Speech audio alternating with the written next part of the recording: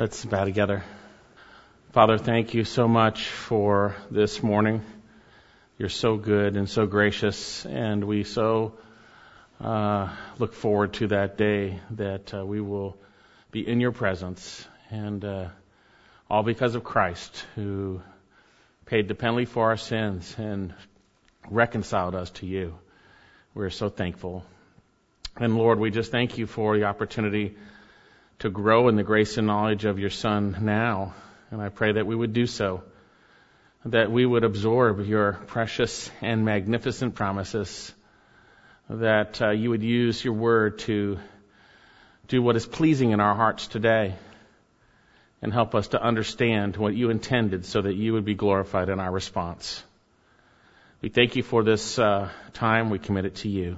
In Jesus' name, amen. Well, we've been studying the book of 2 Thessalonians, and we have come to that portion in that book in which we were looking at the Antichrist. And we came within that portion to verse 9, where it talks about the power that is behind him. This is in 2 Thessalonians 2:9.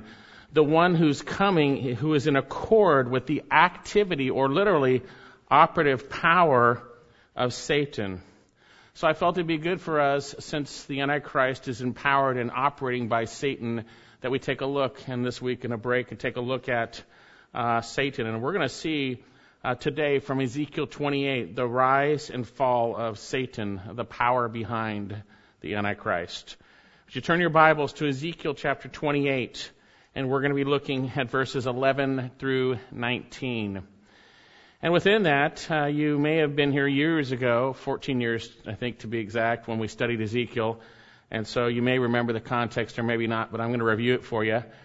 As you know, in Deuteronomy chapter 28, the Lord made it clear that if Israel obeyed in the covenant, they would be blessed. If they cursed, they would be disciplined.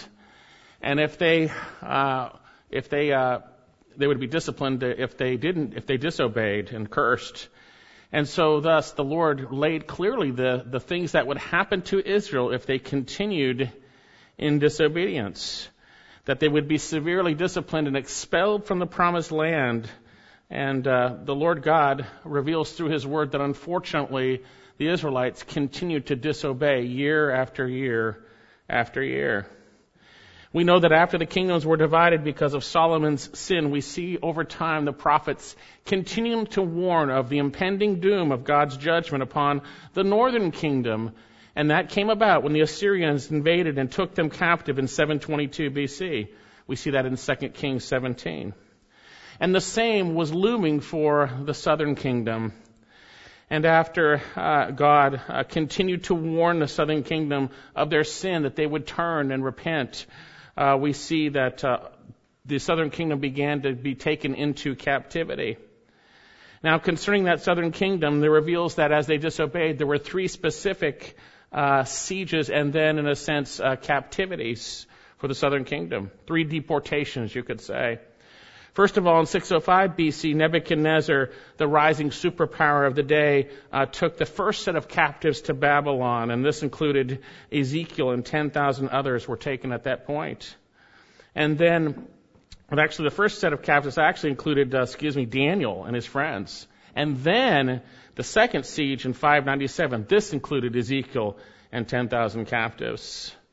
And then from 588 to 586 BC, for 18 months, Nebuchadnezzar sieged Jerusalem again, and that siege ended in the total destruction of the temple. The walls of Jerusalem and the city was torn down, and the majority of Judah was slaughtered.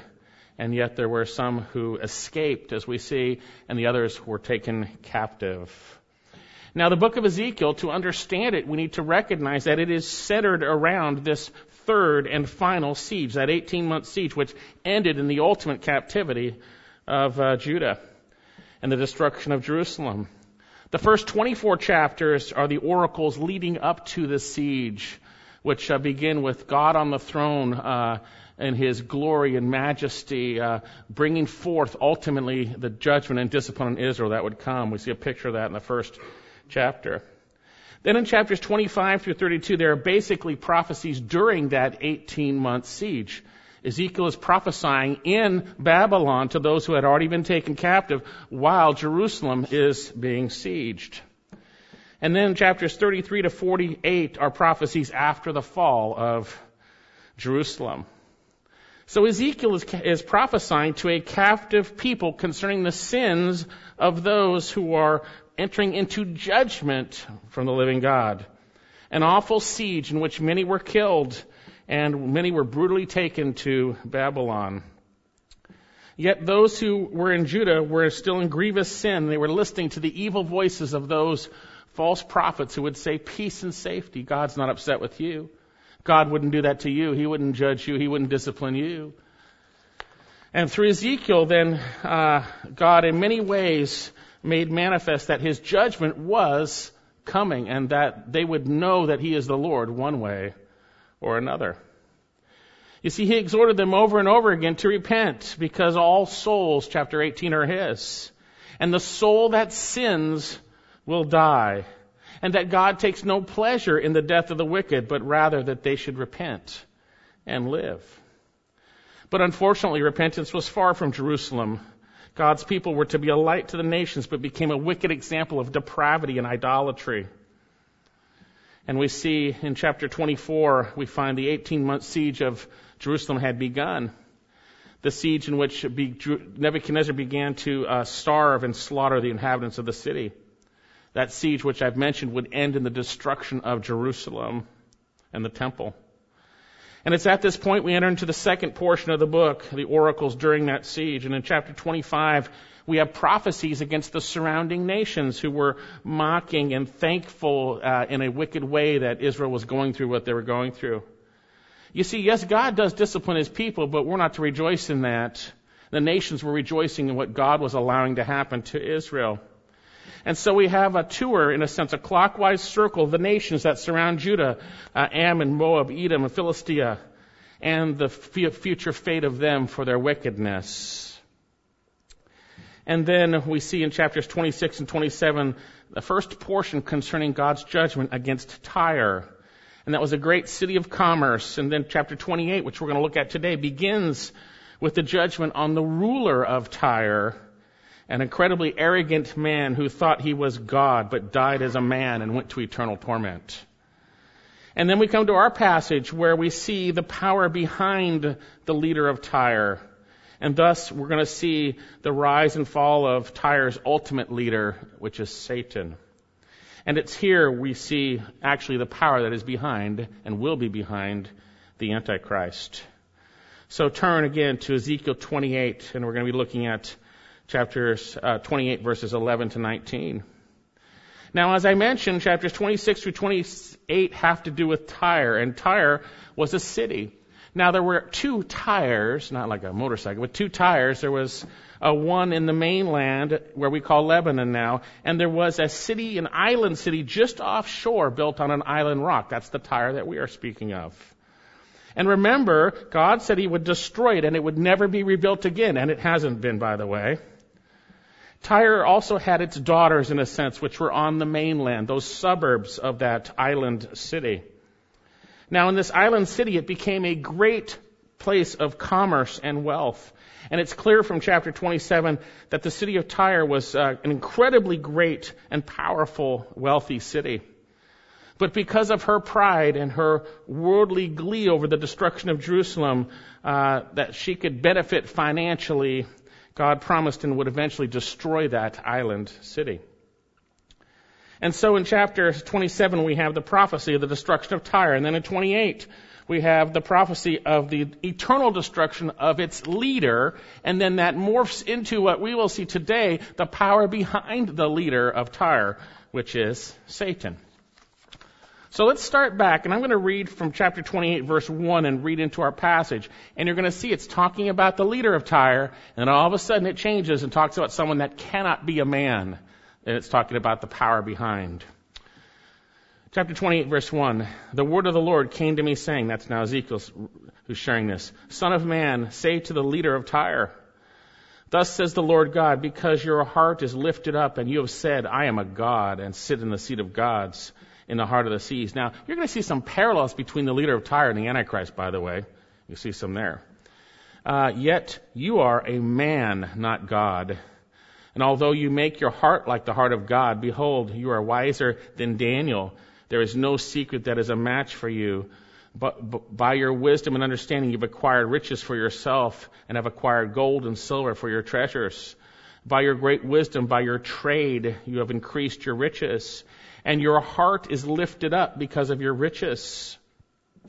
Therefore, thus says the Lord God, because you have made your heart like the heart of God, therefore, behold, I will bring strangers upon you, the most ruthless of nations, and they will draw their swords against the beauty of your wisdom and defile your splendor. They will bring you down to the pit, and you will die the death of those who are slain in the heart of the seas. Will you still say, I am a god in the presence of your slayer, although you are a man and not God in the hands of those who wound you? You will die the death of the uncircumcised by the hands of strangers, for I have spoken, declares the Lord. Now at this point it moves into a prophecy, I believe, against the power behind the king of Tyre. Notice what it says.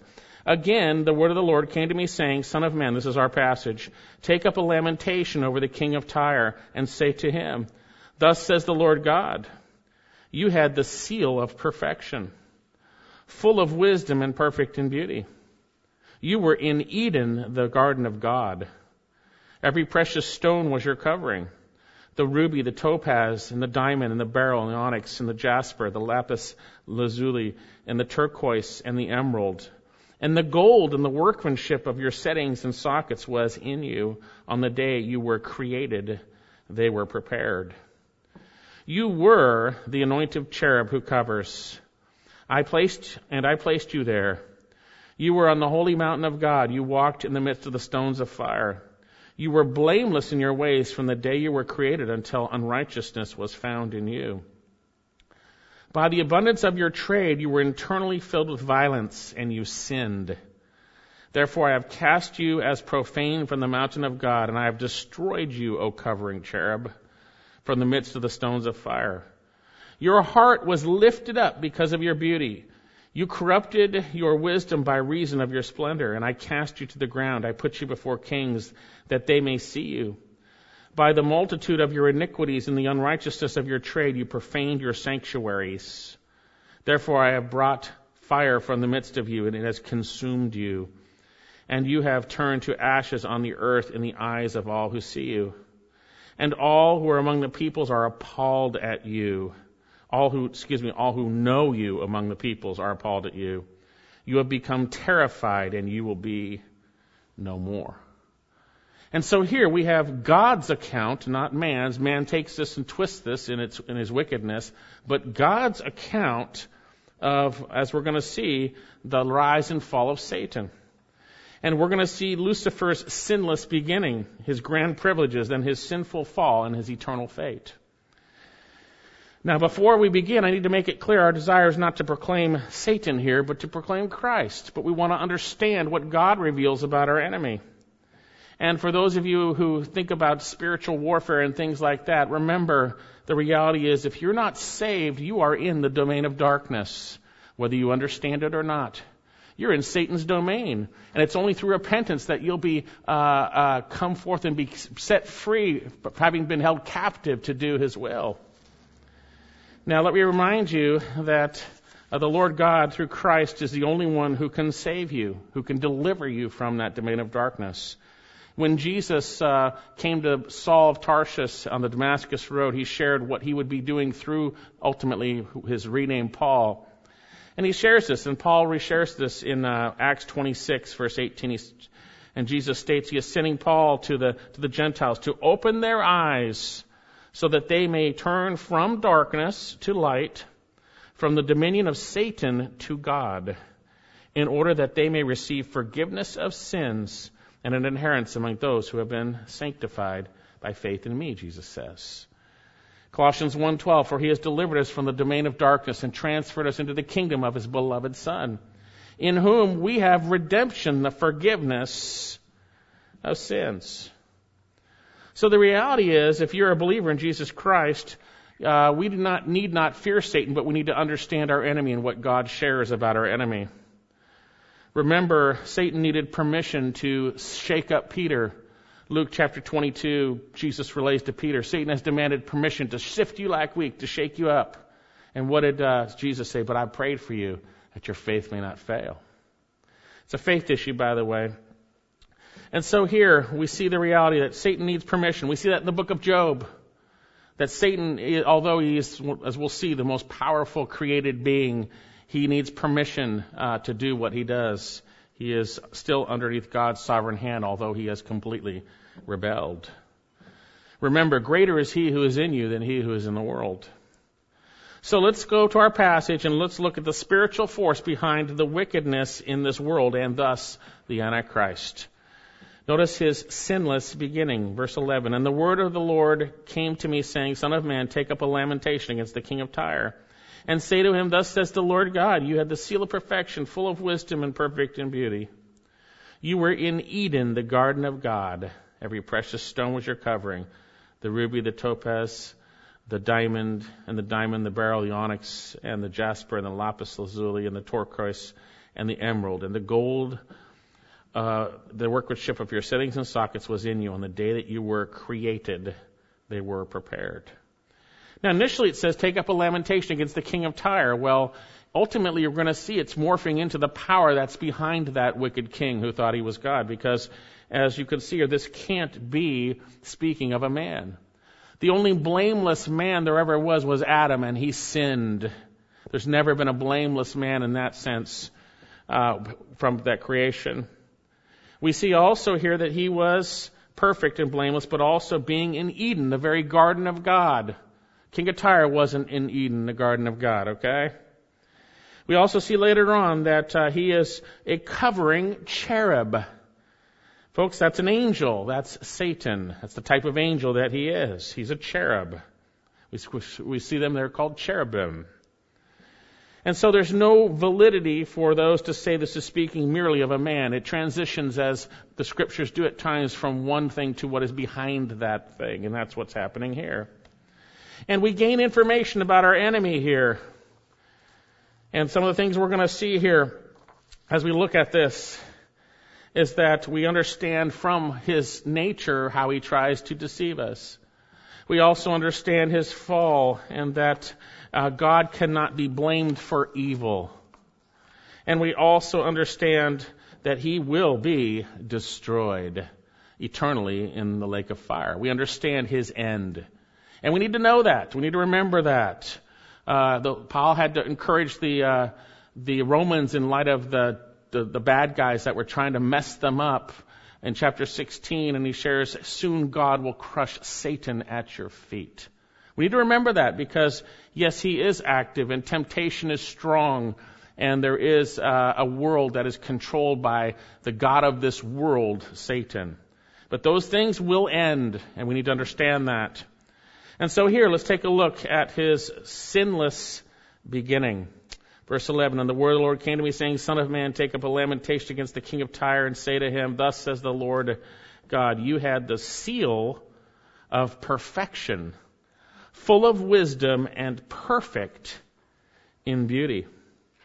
And it talks about a little at the end of verse 13, on the day you were created. And then look down verse 15, and you were blameless in your ways, and from the day you were created. Satan is not a sovereign God. He is a created being. He is a created being, and God is the one who created everything. We see in Scripture, in the beginning was the Word, and the Word was with God, and the Word was God. And all things came into being, and apart from Him, nothing has come into being. Colossians 1:16, for by Him, speaking of Christ, all things were created, both in the heavens and on earth, visible and invisible, whether thrones or dominions or rulers or authorities. All things have been created by Him and for Him. And He is before all things, and in Him all things hold together. Now we notice from our passage that when He was created on that day, He was created in perfection. He was perfect. Thus says the Lord God, you had the seal of perfection, full of wisdom and perfect in beauty. The seal of perfection. What does that mean here? Well, I think the parallel statement helps out. You had the seal of perfection, full of wisdom and perfect in beauty. Hebrew language uses parallelism to strengthen and help us understand concepts. He was perfect in the sense that he was full of wisdom and perfectly beautiful. Very interesting. In Satan's original created form, he was perfect in beauty and had the fullness of wisdom. Now we know in Christ all the fullness of wisdom and deity dwells, right? We know that. But God gave Satan this. He gave them this when he was created. He was full of wisdom. That speaks of abundant wisdom. And we know that came from his creator, as I mentioned, the Lord.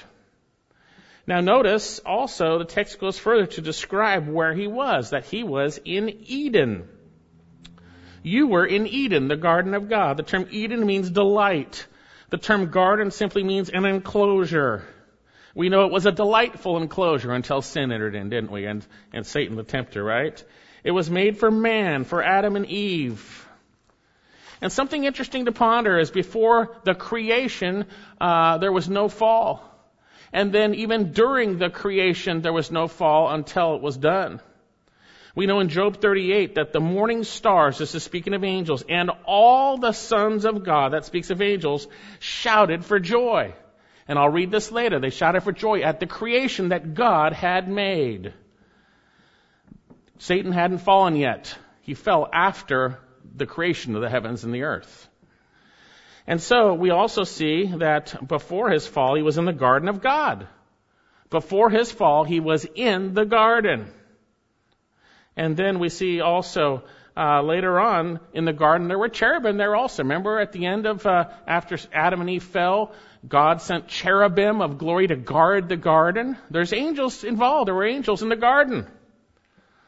Now before his fall he was in the garden, but we know in Genesis 3 that he had fallen, and we'll see in other places his fall. And we see him in the garden also as the serpent later on, the crafty, clever, this one in the garden. Now notice back in our passage in verse 13, he was covered with jewels. Every precious stone was your covering. The ruby, the topaz, the diamond, the beryl, the onyx, the jasper, the lapis lazuli, the turquoise, and the emerald. Satan, before his fall, was clothed with every precious stone. Well, what do we know about precious stones? Why are they beautiful? Is a precious stone beautiful in darkness? No. Precious stones are only beautiful because they reflect light in a beautiful way. And so we have this one, as we're going to see, who was a light bearer or a light reflector in a sense. We know from Isaiah chapter 14 verse 12 that he's called the star of the morning, literally in Hebrew. Now there's other people that twist this in their wicked theology, but it literally means shining one, means light bearer. Lucifer, light bearer. Star of the morning, shining one, and then he's called Lucifer, which means light bearer. So Satan, before his fall, originally reflected, as we're going to see, the light and glory of the perfect God in a beautiful way. We see in Revelation chapter 21 and 22 that Christ is going to illumine heaven, the Lamb will, right? And we're going to reflect his glory forever and ever for what he's done for us in his Son Jesus. We reflect the glory of Christ. So Satan, before he fell, originally reflected, as we're going to see, the light of God's glory in a beautiful way. And then notice this. He was created to praise God in song. Look at the end of verse 13. And the gold, the workmanship of your settings and sockets was in you. Now, this is a difficult portion to translate, but the terms settings spoke of really a timbrel or a tambourine. Your NASB probably doesn't translate the best, but they say or tambourine there. You'll see that. And then the term sockets really spoke of groove or a hole, which spoke of like a flute in a sense. And the NASB will also say there or flute. These speak of musical abilities and instruments. Now, I prefer the NASB, but I think the New King James does a better job here. The workmanship of your timbrels and your pipes. Timbrels and your pipes. I believe this is referring to his musical capability that God created in Lucifer before, and it was before he fell. Now, there are those who have a theology that say Lucifer is probably the worship leader in heaven. That's possible. The Bible doesn't say that. Certainly possible, but we need to be careful not to go where the Bible doesn't say. We don't want to add to it or subtract from it. But we do know that the morning stars and the sons of God, that they would sing together. That they would sing. Turn to Job. Job chapter 38.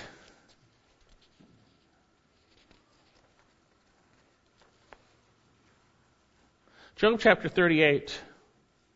And this is where the Lord God is saying to Job, hey, you think you have a right to defend yourself and me to justify myself? Hey, where were you when I did all this? Right? He's going to say, hey, you're not God, I am. That's basically what he's going to say. And Job's going to repent and retract. But in that, this is what the Lord says. Job 38, verse 4.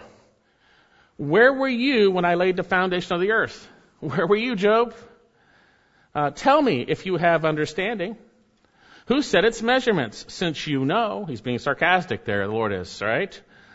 Or who stretched out a line on it? Or where were its bases sunk? Or who laid its cornerstone? Notice this. When the morning stars sang together and all the sons of God shouted for joy. Singing. If you don't like singing unto God right now, you're going to have a problem later on, which means you probably have a problem already. So then, we gain a little bit concerning our enemy Satan from his initial creation, obviously. We know that he was created to certainly reflect God's glory, and we're going to see later on he's a covering cherub. We're going to see later on what we saw about his ability for music. And we need to be careful and not be ignorant concerning our enemy. We're not ignorant of his schemes. You see, he actually mimics and he is a counterfeit, and he disguises himself as an angel of light. The Apostle Paul, in addressing false apostles, says this, and he brings in the one behind them in a sense. 2 Corinthians chapter 11, verse 13. I'll read this for you. For such men are false apostles. They're bad guys out in the church, by the way. Deceitful workers of deceit. Disguising themselves as apostles of Christ. And no wonder, or literally don't marvel, because Satan disguises himself as an angel of light. Therefore, it's not surprising his servants disguise themselves as servants of righteousness, whose end shall be according to their deeds. The reality is he disguises himself. And I believe one of the ways he does so, there's many different ways, is through music in the church. A lot of the so-called worship music is not from God at all. It's satanic. And what do I mean by it? It is earthly, natural, and demonic. It has to do with man's wisdom about God, man's feelings about God, rather than what God has revealed about himself being sung. And Satan is a master counterfeiter, and music fits right into his initial creation, but now it has been corrupted. So obviously he was corrupted by his wisdom and splendor, but certainly he was created to sing and praise in that sense. So back to our text. Notice this beauty and capability and wisdom and praise him came about on the day he was created. Middle verse 12. Thus says the Lord God, you had the seal of perfection, full of wisdom and perfect in beauty. Verse 13. You were in Eden, the garden of God, every precious stone. I talked about that. And then he says here, all this stuff, and I'll read it actually, the lapis lazuli, the turquoise, the emerald, the gold, the workmanship of your settings and sockets was in you on the day that you were created. They were prepared. He was created, and he is a created being. He is like, in a sense, the Prince of Tyre, a man. Now, Satan's not a man, but he's a created being, just like the Prince of Tyre was a created being as a man. Satan as an angel. Satan is not God. Satan is not God. Lucifer yet was created perfect without sin by the Lord, Colossians chapter 1. Now notice in our passage we have his grand privileges. Verse 14. You were the anointed cherub who covers. Now in this short statement we can observe a lot about Satan. First of all, he was a cherub. He was a cherub and is a cherub. You say, well, what is a cherub? Well, cherubim are a type of living angelic spirit being that God created. They're seen, as I shared earlier, in Genesis chapter 3:24, and they're guarding the Garden of Eden and the tree of life with flaming swords to keep fallen man, Adam and Eve, out. We see in chapter 3 of Genesis that God stationed the cherubim there. The cherubim. In Exodus, we see the likeness of two cherubim being made, their faces and their wings covering the mercy seat of the Ark of the Covenant, their likeness being made. Psalm 18, verse 10, the Lord is spoken of riding on a cherub. As I shared earlier in the beginning of this service, the Lord is enthroned, Psalm 99, above the cherubim. Now that lines up with the beginning of Ezekiel, where we see those cherubim, and the Lord is above them, enthroned above them. We see the living creatures with 4 faces, 4 wings, with the wheels within a wheel, and the expanse above them, where was the very throne of the Lord. And these cherubim reflected the Lord's glory. In Revelation chapter 4, verse 6, they're saying, "Holy, holy, holy is the Lord God Almighty, who was and who is to come." Indeed, in Hebrews chapter 9, verse 5, they are called the cherubim of glory, those who were over the ark in a sense, and ultimately that behind that. And so in our text, we see that Lucifer here is the anointed cherub who covers. The anointed speaks of a special position, the special cherub in a sense, a special position, the anointed cherub who covers. The term cover speaks of covering, obviously. It speaks of hedging or guarding something. It's the special privilege. He was the anointed cherub who covers. And then we see where God placed him. So in some sense, he had a place to cover and guard in the very presence of God. Middle of verse 14, and I placed you there. Satan didn't do it. God did it. He put him where he was. He created him. Okay? You were on the holy mountain of God. Now, I believe grammatically you could say this phrase this way if you translate it literally from the Hebrew. And I set you in the holy mountain of God. That's probably a better translation. Now, certainly Jerusalem was spoken of throughout Scriptures as his holy mountain. But yet, we see in Psalm 3, God answers from his holy mountain. That's speaking of heaven. Psalm 3. Verse 2, many are saying in my soul, David writes, there is no salvation for him in God, Selah. But thou, O Lord, art a shield about me, my glory, and the one who lifts my head. I was crying to the Lord with my voice, and he answered me from his holy mountain, Selah. That's speaking of his dwelling place in heaven. So then, God placed him there, and he established him, he created him, established him, placed him in a place of privilege. And then notice the latter portion here. It's kind of hard to difficult, but it says difficult to interpret. You walked in the midst, excuse me, you walked in the midst of the stones of fire. Excuse me for a second.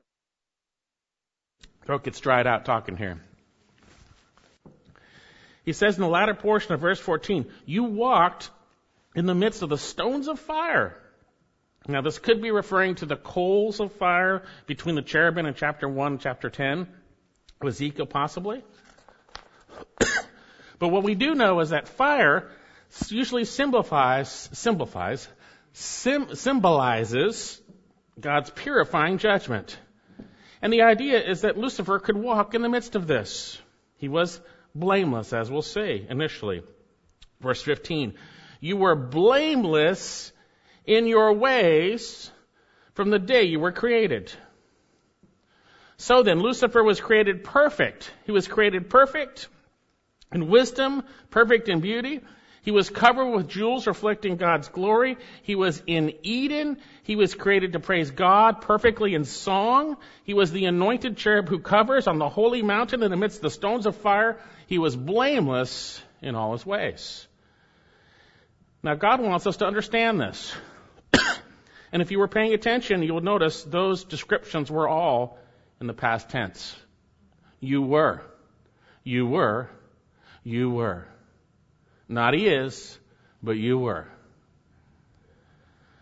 Now, have you ever wondered, did God create evil? Is he responsible for evil? No, he's not. The Scripture makes it clear that in the day he was created, Lucifer was created, he was perfect. He was blameless in all his ways. And yet God, as we will see, created him with the capacity to choose. He was given a will. And without a will, no one can choose to love and worship and obey. And so, don't blame God for evil. We see Satan is behind it. He is the father of evil. He is the father. So what can we apply here? Well, first of all, again, don't blame God for evil. It's not his fault. It's Satan, as we're going to see. And God has allowed it. He will even use that evil and did and is using that evil to accomplish his purposes, although it's not justified.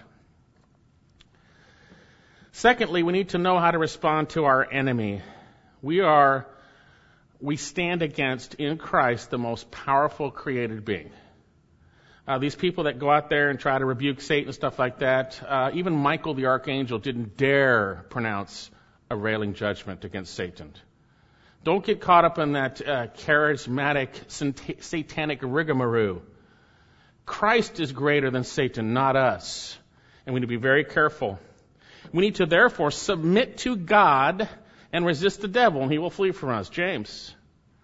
We need to recognize that Satan prowls about like a roaring lion, 1 Peter chapter 5, but resist him firm in the faith. We need to recognize that we're to be strong in the Lord and the strength of his might. We're to put on the full armor of God, which is the truth of what God has done for us, and then holding the shield of faith, trusting in him and the sword of the word, believing what he has said, praying.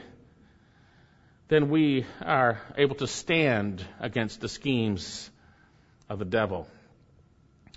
We need to recognize the reality that this foe is the greatest of foes, but yet our God is way above him. He is far above every power, authority, and dominion, far above. And he gave his life for us, and he loves us. And the scripture says, greater is he who is in you than he, speaking of Satan, who is in the world. Greater is Christ in you than he who is in the world. So with such a powerful foe, we need to completely walk by faith and make sure we're confessing sin, because Satan uses our sin against us very effectively. As Paul would say, we're not ignorant of the schemes of the devil. We know from Ephesians chapter 4 that we are to not give Satan a place. We're to be angry but not sin. We're not to let the sun go down on our anger, or even par against us alongside anger, lest we give Satan a place. We're to be forgiving, like 2 Corinthians, otherwise we give Satan a place. We give an advantage. We need to trust the Lord and walk in him, otherwise we are in a dangerous position as believers. We are vulnerable then to his attacks. We need to submit to God and resist the devil. We need to confess sin. We need to humble ourselves before his mighty hand, or we are then vulnerable to the attacks. So what happened? What happened? This perfect being, this created being that is the anointed cherub who covers, beautiful, perfect in wisdom and beauty and praise for the Lord. Take a look back in our passage. Look at verse 15. You were blameless in all your ways from the day you were created. And then look at this. Until unrighteousness was found in you. By the abundance of your trade. It's interesting, kind of the same terminology as the leader of Tyre, the abundance of his trade, which was making money and giving himself glory, right? So abundance of your trade, he says here, you were internally filled with violence, and you sinned. Therefore, I have cast you as profane from the mountain of God, and I have destroyed you, O covering cherub, from the midst of the stones of fire. Your heart was lifted up because of your beauty. You corrupted your wisdom by reason of your splendor. I've cast you to the ground. I put you before kings that they may see you. By the multitude of your iniquities, in the unrighteousness of your trade, you profaned your sanctuaries. Therefore I have brought fire from the midst of you. It has consumed you. I have turned you to ashes on the earth in the eyes of all who see you. All who know you among the peoples are appalled at you. You have become terrified, and you will be no more. So what's the cause of his fall? Well, he was blameless until unrighteousness was found. And we see here, verse 16, by the abundance of your trade, you were internally filled with violence and you sinned. What's the abundance of his trade? I believe it's that he was beautiful and wisdom and splendor, and by those things he exalted himself, as we will see, and thus we have the result of pride, which is you were internally filled with violence, and you sinned. Notice in verse 15, you were blameless in your ways from the day you were created until unrighteousness was found in you. By the abundance of your trade, you were internally filled with violence, and you sinned. Look at verse 17 actually now. Verse 17. Your heart was lifted up because of your beauty. You corrupted your wisdom by reason of your splendor. We see Satan's heart was lifted up in pride because of his beauty. It was corrupted by reason of his splendor, his wisdom, those things that God had created him with. He was corrupted. He was prideful. The attributes that were to give God glory, Satan chose instead to elevate his own heart and give himself glory. And that's the sin of Satan, it's pride. This ought to be a stark warning to us. As we see how the king of Tyre in the beginning of this message, pride comes before fall. If we give ourselves credit for anything, we are prideful. It is God that gives us the ability to do what we do. Satan was lifted up. You can't take a breath without God approving that, by the way. Your heart wouldn't beat one beat without God allowing that to happen. For believers, if God has gifted you, that very same area of gifting could become an area of stumbling and sin. God made Satan beautiful. God made him wise, but Satan was corrupted by reason of his splendor. There'll be temptation to take credit, to fill your heart in pride and self-sufficiency, but that is of Satan. Rest in Christ's strength alone. Do not elevate yourself, but humble yourself before the mighty hand of God. And a person who's thankful is doing that, is giving him the glory and the thanks. If anyone thinks he is something when he is nothing, he deceives himself. That's what God says.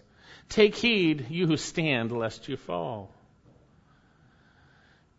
There's a lot of pride in Christians these days. It's just like Satan. It's just like Satan. And you wonder why your life's so messed up. Because Satan's got a foothold in your life, by the way. But if you confess your sins, you humble yourself, draw near to God, and resist the devil, he will flee from you. Well, with this in mind, we see that there's another passage also that it describes his fall. Turn to Isaiah chapter 14. And here, God is pronouncing judgment on Babylon and its king. And during this judgment, he addresses Satan. And we get a glimpse here, like Ezekiel, to Satan when he fell. Now, this passage is difficult because it fades in and out of the king of Babylon, but then ultimately to the force behind him. Kind of the same thing, but a little more difficult to interpret. But let's look at Isaiah chapter 14. Verse 5. The Lord has broken the staff of the wicked, the scepter of rulers, which used to strike the peoples in fury and unceasing strokes. He's talking about Babylon being crushed, by the way. That's what's going to happen there. Which subdued nations in anger and with unrestrained persecution. The whole earth is at rest and quiet. They break forth into shouts of joy. Even the cypress trees rejoice over you, and the cedars of Lebanon, saying, since you were laid low, no tree cutter has come against us. Sheol from beneath is excited over you to meet you when you come. And it arouses for you the spirits of the dead and all the leaders of the earth. And it raises all the kings of the nations from their thrones. Then they will respond and say to you, even you have been made as weak as us. You have become like us. Your pomp and the music of your harps have brought down to Sheol. Maggots are spread out as your bed beneath you, and worms are your covering. And then notice it points now clearly to speak of Satan at this point in verse 12. How you have fallen from heaven. That's not a man that's fallen from heaven. How you fallen from heaven, O star of the morning, O son of the dawn. You have been cut down to earth, you who weakened the nations. See, he was for a brief moment it's speaking of the king of Babylon, but he moves to speak literally of the morning star, which is Lucifer. That's what that's translated from. The king of Babylon was not thrown from earth to heaven, or vice versa. This is speaking of Satan. And notice what he says. But you said in your heart, and we're going to see 5 I wills. Remember, he was corrupted because of his beauty and wisdom. Remember that? But you said in your heart, I will ascend to heaven. I will raise my throne above the stars of God. He wanted to be above all the other angels. Okay? I will sit in the mount of the assembly in the recesses of the north. He wanted to sit on the throne of God, I believe. I will ascend above the heights of the clouds. I will make myself like the Most High. Uh-oh. Here, Satan's, in his corrupted splendor, declares his heart. Notice he says, you said this in your heart. This is what he was saying on the inside. On the inside, which God sees the heart, not man. God sees the heart. And here, in the heart of Satan, in a sense, he sees the inside. It's the heart of pride. It's the sin of Satan. It's also the sin of mankind. That mankind believes he is the Lord of his own life, that he's not accountable to God for anything.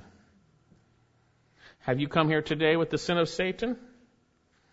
If you haven't repented and trusted in Christ, you have.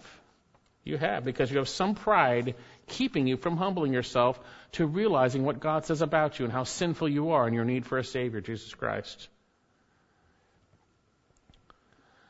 I beg you on behalf of Christ to be reconciled to God. For as with Satan, God will eternally punish those whose sins are not forgiven. But the good news is that God sent his son Jesus in your place, and he died for your sins. And he destroyed the work of Satan by taking care of sin. So then Satan's heart was filled up because of his beauty and his wisdom, and he was corrupted from his splendor, and he sinned. He thought he could be like God instead of reflecting God's glory. He sinned. So what are the consequences of his sins? Back in Ezekiel 28. Verse 16, by the abundance of your trade you were internally filled with violence and you sinned. Therefore I've cast you as profane from the mountain of God. I've destroyed you, O covering cherub, from the midst of the stones of fire. I've cast you as profane. The word profane means polluted. God took out the polluted trash from heaven and threw it out. Therefore I've cast you as profane from the mountain of God. Middle of verse 16, and I've destroyed you, O covering cherub. He's destroyed in the context of his former privileges, and he will be completely destroyed later. I've destroyed you, O covering cherub, from the midst of the stones of fire. The term destroy here doesn't mean to be annihilated. It means to be destroyed or perish in a sense, to be ruined. To be ruined. He was destroyed from his former position of reflecting God's glory in the mountain of God in the midst of the stones of fire. Verse 17, your heart was lifted up because of your beauty. You corrupted your wisdom by reason of splendor. That's pride. So what did God do? I cast you to the ground. I put you before kings that they may see you. You know, we think we're the center of everything, but there's an angelic conflict going on that's much bigger than us, folks. We think it's everything. We're everything. God cast them. I put you before kings that they may see you. God put Satan before men that they might see who he really is. Who he really is. We have in Revelation what happened when he fell. It says, in another sign, Revelation 12:3, a sign appeared in heaven, a great red dragon having 7 heads and 10 horns, and on his heads were 7 diadems. And his tail swept away 1/3 of the stars of heaven and threw them to earth. When Satan fell, he took 1/3 of the angels with him also. Those are now demons. They're demons. There's different ranks and authorities and all that stuff, structure. Satan's the head of those guys for a while. He got it, but he got it in the context of his judgment coming, imminent judgment. So he was cast out. And it says in verse 18, by the multitude of your iniquities and the unrighteousness of your trade, you profaned your sanctuary. He polluted his sanctuary. That speaks of his heavenly dwelling place. Verse 18 in the middle, therefore I have brought fire from the midst of you, and it has consumed you. I believe it's speaking of God's judgment. It's consumed you. You've been judged. You've been judged. The one who walked amidst the stones of fire is now consumed by God's judgment. having been ejected from heaven to earth. Now, we know from Job he can access it. He can come up. He's here, the God of this world. He walks around in Job. Where have you been walking around on the earth, right? Now, he goes and accesses God, but we know in Revelation chapter 12, in the middle of the tribulation, he will be thrown down for good, and we will rejoice, because the accuser of our brethren, who accuses them day and night, has been thrown down. He says, I've turned you to ashes on the earth, end of verse 18, in the eyes of all who see you. Verse 19, all who know you, this is who really know you, not being deceived by all the falsehood, but all who really know you are what? Among the peoples are appalled at you. Is this not true? Everyone who truly knows who he is from Scripture, not from fairy tales and fantasies and wicked twisting of things, they are appalled. And he says here, you have become terrified, and you will be no more. That deserves an amen. Amen. He says, this word terrified in Hebrew speaks of being a horror, a calamity, a dreadful event. You become a dreadful event. You become a horror. It's not that he's terrified. You become a dreadful event in the eyes of all who see you. Is that not true? God threw Satan to earth, and his wickedness would be revealed, and within that it also exposed man's wickedness, didn't it? So notice this fateful future. End of verse 19, and you will be no more. It's wonderful. Satan's been banished, and he's been banished to earth, but he will be no more. That doesn't speak of nothingness. No more means he's not going to be able to execute his will in sinfulness anymore. He's going to be tormented, as we will see, day and night in the lake of fire, a place which Jesus said was prepared for the devil and his angels. That's why hell was prepared. It wasn't prepared for human beings, prepared for the devil and his angels. But yet, if you reject Christ, that is your destiny also. Indeed, after the Great Tribulation, when Christ comes in Revelation 19, and Satan is chained for 1,000 years, he's set free for one last rebellion, then he is thrown into the lake of fire. You see, what God is allowing Satan to do is to cause men to show where they really are. We see that.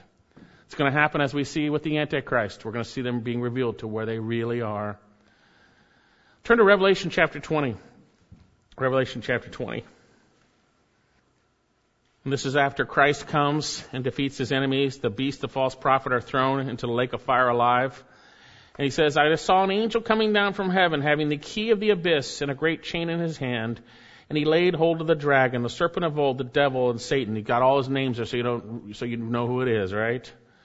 And bound him for 1,000 years and threw him into the abyss and shut it and sealed it over him, that he should not deceive the nations. That's what he does, deceives, by the way, any longer, until the 1,000 years were completed. That's the millennium, 1,000 years. And after this he must be released for a short time. And then look at verse 7. And when the 1,000 years are completed, Satan will be released from his prison and will come out to deceive the nations which are on the four corners on the earth, Gog and Magog, to gather them together for the war. This is the final war, by the way. The number of them is like the sand of the seashore. And they came up to the broad plain of the earth and surrounded the camp of the saints in the beloved city, and fire came down from heaven and devoured them. And the devil who deceived them was thrown into the lake of fire and brimstone, where the beast and the false prophet are also, and they will be tormented day and night forever and ever. That's being no more. That's no more, being tormented forever and ever. That's his future. That's his future. You see, when the battle gets tough, we need to remember that Satan is the defeated foe, and Christ defeated him on the cross. Satan is a defeated foe. 1 John 3:7, let little children, let no one deceive you. The one who practices righteousness is righteous just as he is righteous. The one who practices sin is of the devil. The devil sinned from the beginning.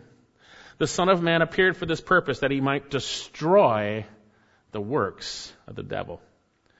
Hebrews 2:14, since the children share in flesh and blood, he himself, speaking of Jesus, likewise partook of the same, that through death, that's the death on the cross, he might render powerless, or impotent, by the way, is the word, him who had the power of death, that is the devil, that he might deliver those through fear of death who are subject to slavery all their lives. You see, Satan has the power of death because in his wickedness, he can righteously say to God, he deserves death because of his sin. But yet God can say, no, in Christ, he's forgiven. It's been paid. We have an advocate with the Father, Jesus Christ the righteous. So his power over death in that sense is defeated. But if you don't turn to Christ, then you will die in your sins. And you will have the same lot as the one we're looking at here. God makes it clear that Satan is going to be crushed. Romans chapter 16, this is great.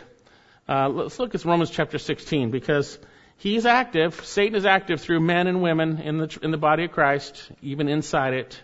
He's active, but he's going to be crushed. He's going to be crushed. I'm not saying they're believers in the body of Christ. They're infiltrating. Romans chapter 16, verse 17. And the Apostle Paul, it's an interesting passage because he's like saying, Phoebe, help me give greeting to so-and-so, give greeting here and there. And then he stops and says this piece, and he goes back to his greetings and finishes the letter. Romans 16, 17. Now I urge you, brethren, keep your eye on those who cause dissensions and hindrances contrary to the teaching you have learned, and turn away from them. For such men are not slaves, such men are slaves not of our Lord Christ, but of their own appetites. And by their smooth and flattering speech they deceive the hearts of the unsuspecting. For the report of your obedience has reached to all, therefore I'm rejoicing over you. But I want you to be wise in what is good and innocent in what is evil. And the Lord and the God of peace will soon crush Satan under your feet. The grace of our Lord Jesus be with you. Our enemy is fallen. He has been judged. He's a defeated foe. Christ defeated him on the cross. And he will be crushed. The eternal crushing of our enemy is sure. So we need not focus on him, but we need to trust in the Lord Jesus Christ. We need to trust in him. You are delivered from Satan by trust in Christ when you believe in him for salvation for sins. And we are delivered from Satan's attacks on us when we trust in Christ. When we believe what he has said, when we rely on Christ. So then, we've seen Lucifer's life story. Created perfect, he sinned. The I wills, he thought he could be like God, and God cast him out of heaven to be seen for who he really is. He is a horror. He will be no more. From jewels to maggots and worms, from power to absolute weakness, from stones of fire to the fires of hell. All because of pride. And Satan's doom is your doom if you don't repent. God's a gracious God. He gave his son Jesus for you, and if you reject that, your doom is the same. Don't reject the Lord Jesus. There are those who think they know him. They're going to be separated out. Then he will say on those on the left, depart from me, accursed ones, into the eternal fire which has been prepared for the devil and his angels. Trust in Christ and be saved today. Maybe you're religious, but you, inside your heart, you give yourself the glory for everything. You really do. Maybe that's a sign that you don't know Christ. Trust in the Lord, believe in him, and you'll be saved. Well, for those of us who are believers, I've already shared the application. We need to trust the Lord Jesus Christ. We can't defeat a powerful foe, but Christ in us is greater. And so we need to abide and trust in Christ, putting in the shield of faith and the sword of the Word of God. Because we have an enemy that prowls about like a roaring lion, seeking someone to devour, but resist him firm in the faith, the truth that you believe concerning your Savior and what he said about us, and the truth from his Word. And soon the God of peace will crush Satan under your feet. The grace of our Lord Jesus be with you. Let's pray. Lord God, thank you so much that we have been delivered from darkness into the kingdom of your beloved Son. Lord, we willingly were in Satan's domain because of our sin, and you were gracious to convict us and reveal your Son Jesus, the Savior. Lord, I pray for anyone here who is truly in Satan's domain. You know their hearts. You see the heart. Lord, I pray today would be the day of salvation, that they would recognize their fate is the same as Satan's if they don't repent. I pray they would turn and believe in your Son Jesus and be forgiven and delivered. Lord, you're a gracious God who forgives. And Lord, for those of us who know you, may we trust you. May we rely on your Son. May we not give Satan an opportunity through sinfulness in our lives. May we confess our sin and trust in your Son Jesus. We thank you. We pray this in his name.